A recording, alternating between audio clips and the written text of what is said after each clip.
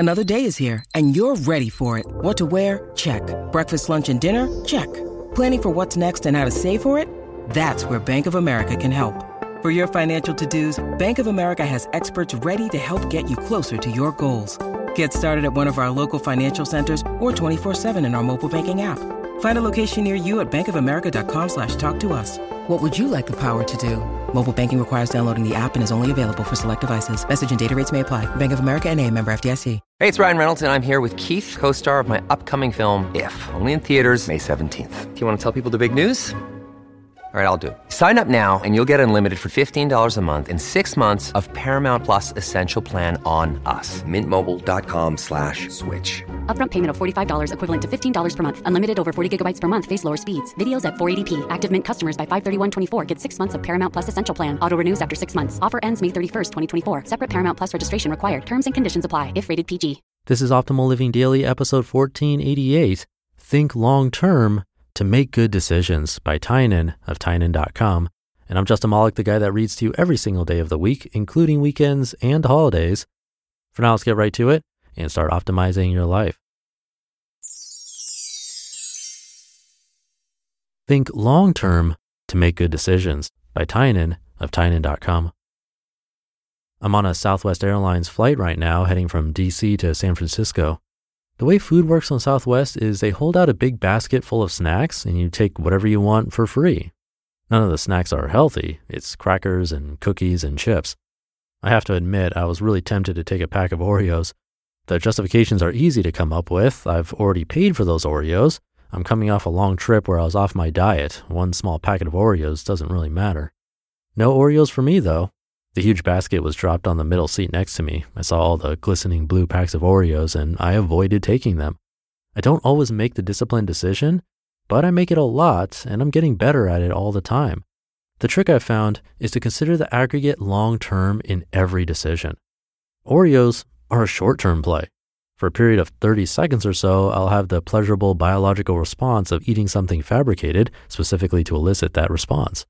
It's not about hunger or nutrition. It's about very short-term pleasure. That by itself isn't so bad. Taking momentary pleasure in the joys of everyday life is an excellent practice. The long-term effect of eating one pack of Oreos isn't so bad either. Will it really decrease my lifespan? Will it increase my waistline by even a fraction of a millimeter? I don't know, but I doubt it on both counts. The thing about decisions is that few are made in total isolation. The decision to eat this single pack of Oreos is representative of a decision I have to make all the time. Do I eat junk food for pleasure? Every time I do eat the food, I'm making it more likely that I'll do so in the future. It's a snowball effect. That's what the aggregate long-term effect is. By making this decision and assuming I'll make future decisions roughly the same way, what will result? In this case, I get many moments of fleeting pleasure at the cost of decreasing my fitness, lifespan, and overall health. Taken in that context, it's very easy not to eat the Oreos. On the cruise I was just on, I ate a lot of bad food. I had a couple dinner rolls, usually whole wheat, with lunch and dinner, and I often had dessert, or 2, or 3. I'm not really sure why I made that decision, but I wish that I didn't.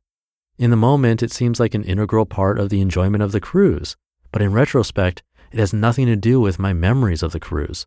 I remember time spent with my friend Brian, the new people we met, the hijinks and adventures we had, the ports we visited, the work I got done, and the general serenity of being at sea. I also remember some incredible grass-fed lamb chops, but the bread is just a blur.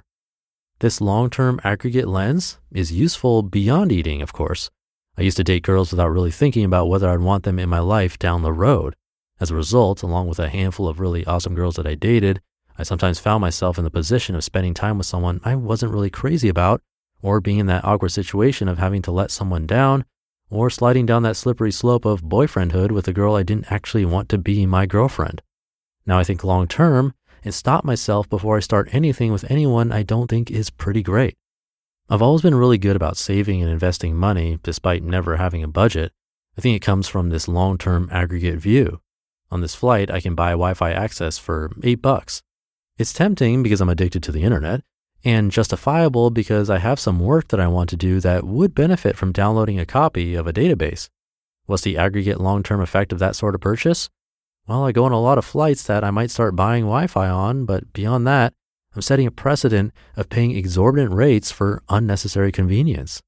It's for the same reason that I'll someday buy my own plane, but would never pay extra dollars or miles for a first-class seat on a commercial flight. The long-term aggregate effect of paying for first class is that I get to be moderately more comfortable for a tiny fraction of my life at great hourly expense. The aggregate long-term effect of buying a very efficient plane is that I can learn to fly, take friends with me, have more flexibility, and in some cases, save money. In trying to improve myself, I'm always trying to find underlying principles that influence large swaths of my behavior. One of those principles is this of optimizing for long-term results. By applying that lens to all decisions I make, I create a compounding effect of most decisions, leaving me even better off in the future. It works at the source, motivation, making me want to do the right thing rather than forcing myself to do the right thing. Find some area of your life where you're not satisfied, take an honest look at what decisions have led you there, and make an effort to look at the aggregate long-term effects of those decisions while making them. You'll probably find that fixing the problem is a lot easier and less painful than you might expect. You just listened to the post titled, Think Long-Term to Make Good Decisions by Tynan of Tynan.com. When you need mealtime inspiration, it's worth shopping Kroger, where you'll find over 30,000 mouth-watering choices that excite your inner foodie. And no matter what tasty choice you make, you'll enjoy our everyday low prices, plus extra ways to save, like digital coupons worth over $600 each week. You can also save up to $1 off per gallon at the pump with fuel points. More savings and more inspiring flavors make shopping Kroger worth it every time. Kroger, fresh for everyone. Fuel restrictions apply. And that will do it for today. Thank you for being here and listening every day, including weekends. Thank you for sharing the show and subscribing. It really means a lot. And I'll be back tomorrow reading to you where your optimal life awaits.